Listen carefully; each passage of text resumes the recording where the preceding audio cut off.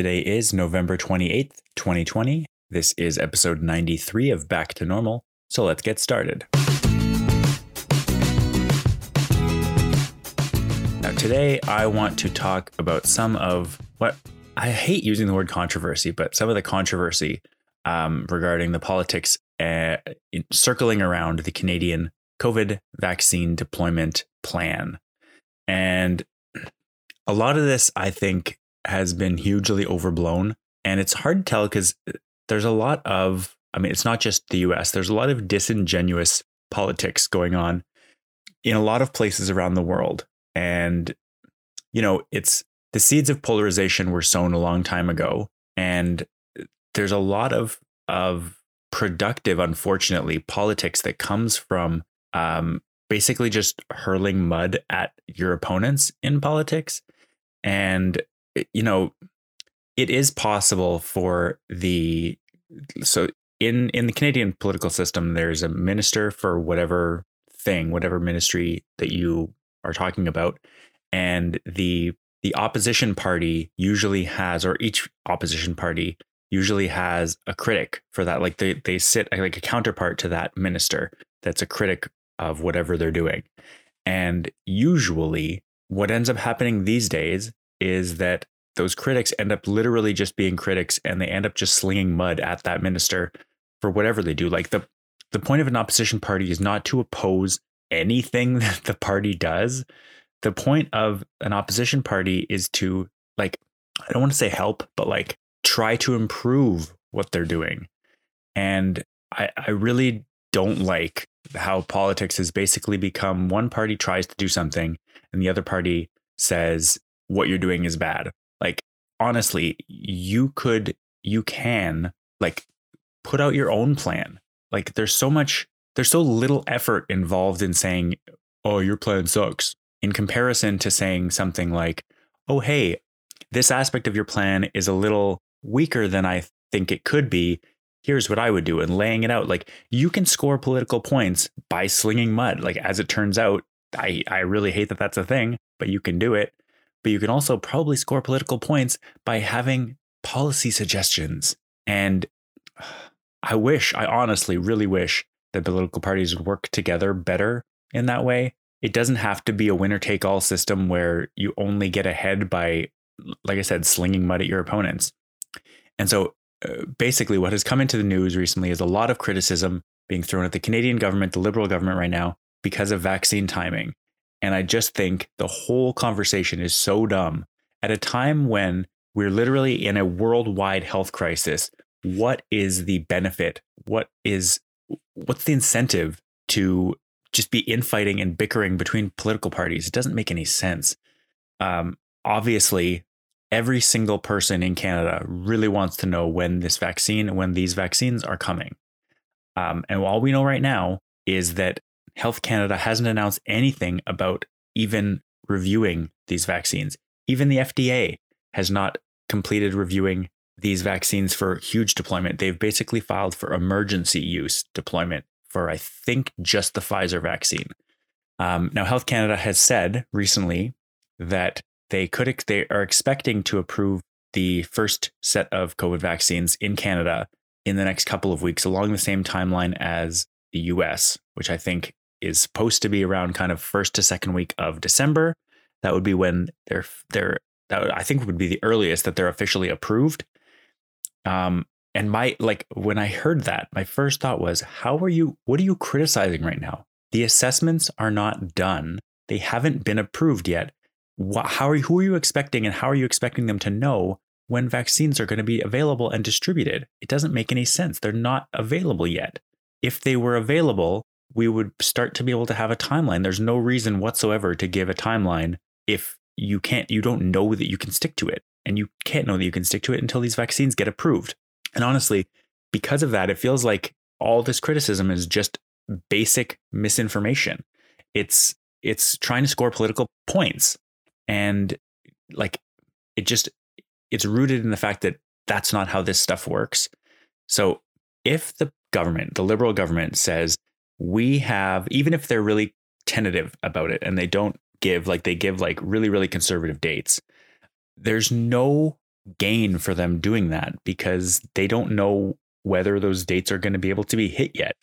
And if you say, yes, the vaccines are coming and they're going to be available, if you say they're going to be available in December at first, you say they're going to be available January, March, February, April, whatever, any date you pick, you're implying in making that statement that the vaccines are going to be approved. If, for example, Justin Trudeau came out and said, yes, vaccines are going to be available in February, he is circumventing Health Canada's approval process and basically making it political, which is not like, that's not what you want to do. This vaccine should not be political. And if you make a statement like that implies the vaccines are absolutely definitely going to be approved, you are making it political. And the absolute worst thing politically that could come from that is Justin saying, yes, it'll be available in February. And then suddenly something goes wrong with the approval process. They find something wrong with the data, something wrong with the vaccine. Justin Trudeau, not only does it become political, but he made a mistake. And there's no way, it's not worth the risk to do that, because it's not giving Canadians a rollout timeline is not going to make this thing come any faster. Health offices and health, public health groups around Canada already have plans in place to be able to distribute flu vaccines. They have flu clinics. They have all this kind of stuff. We have a setup to be able to do a vaccination, and we already have all the stuff we need to be able to do it.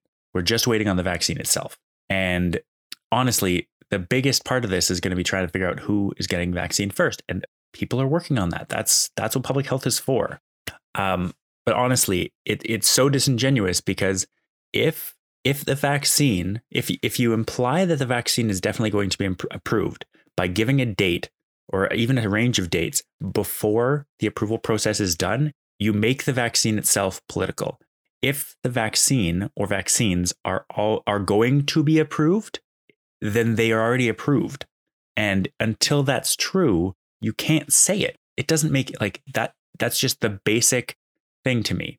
If you're saying the vaccine will be ready in February, for example, that means they are already approved, or you are potentially going to get caught saying something that eventually turns out not to be true. And there's nothing to gain from that.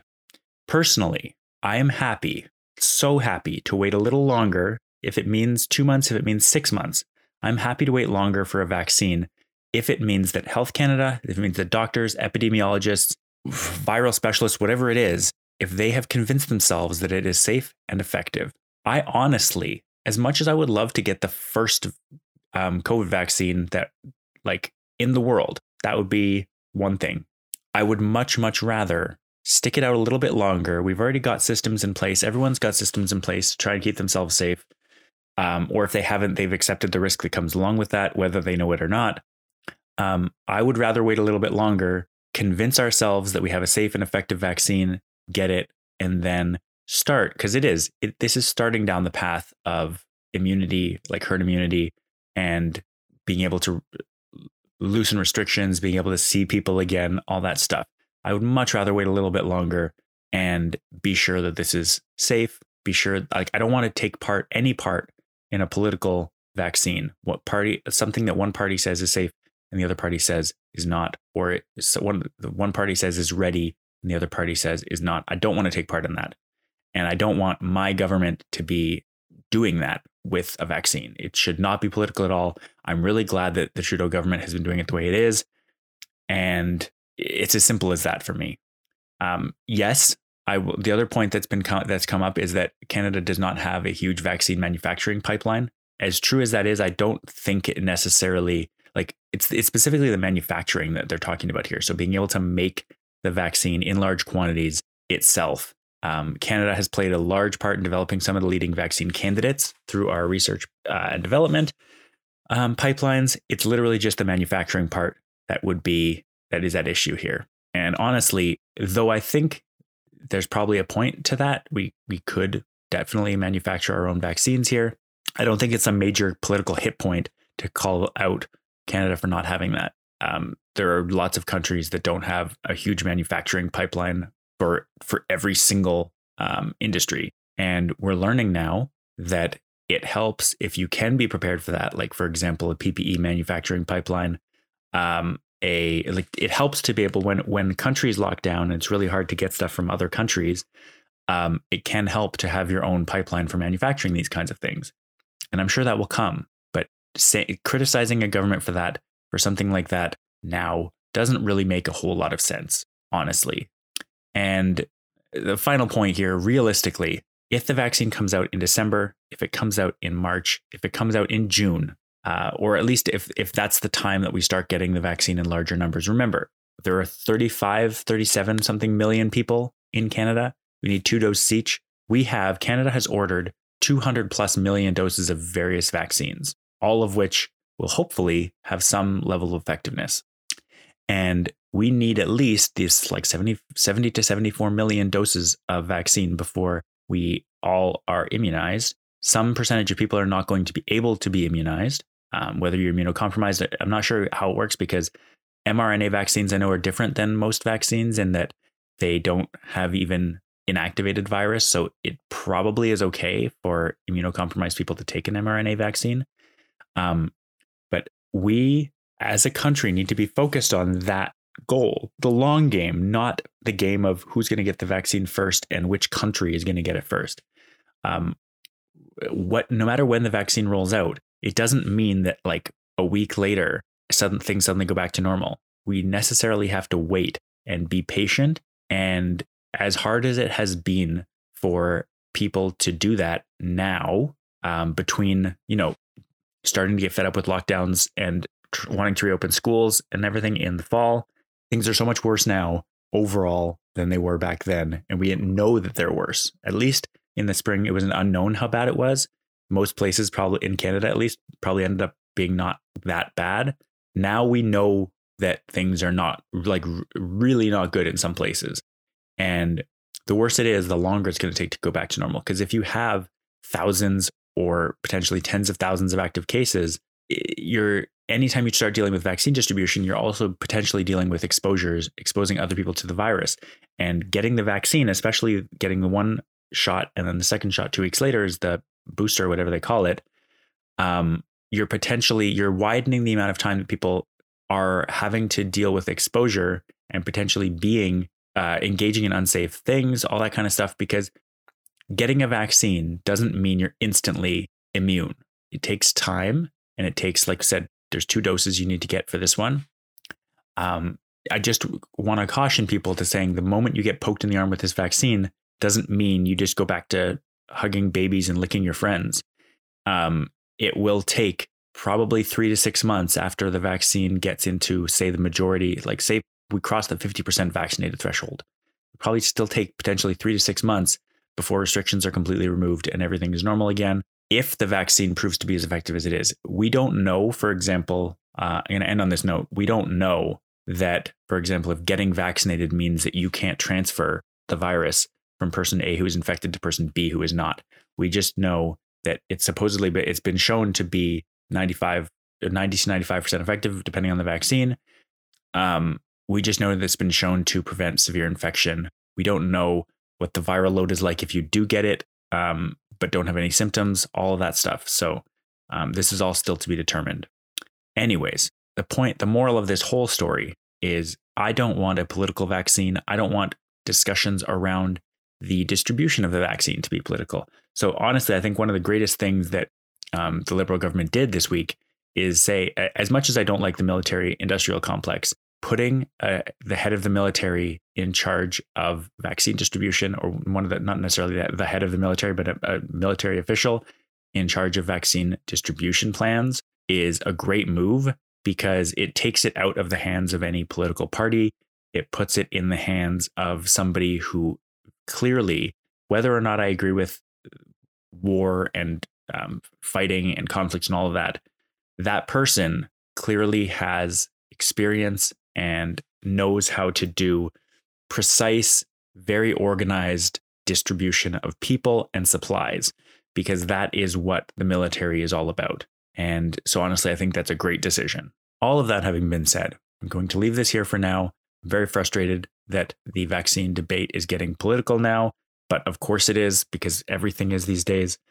I'm going to leave it there for now. Thank you very much for listening, and I'll talk to you tomorrow. Bye.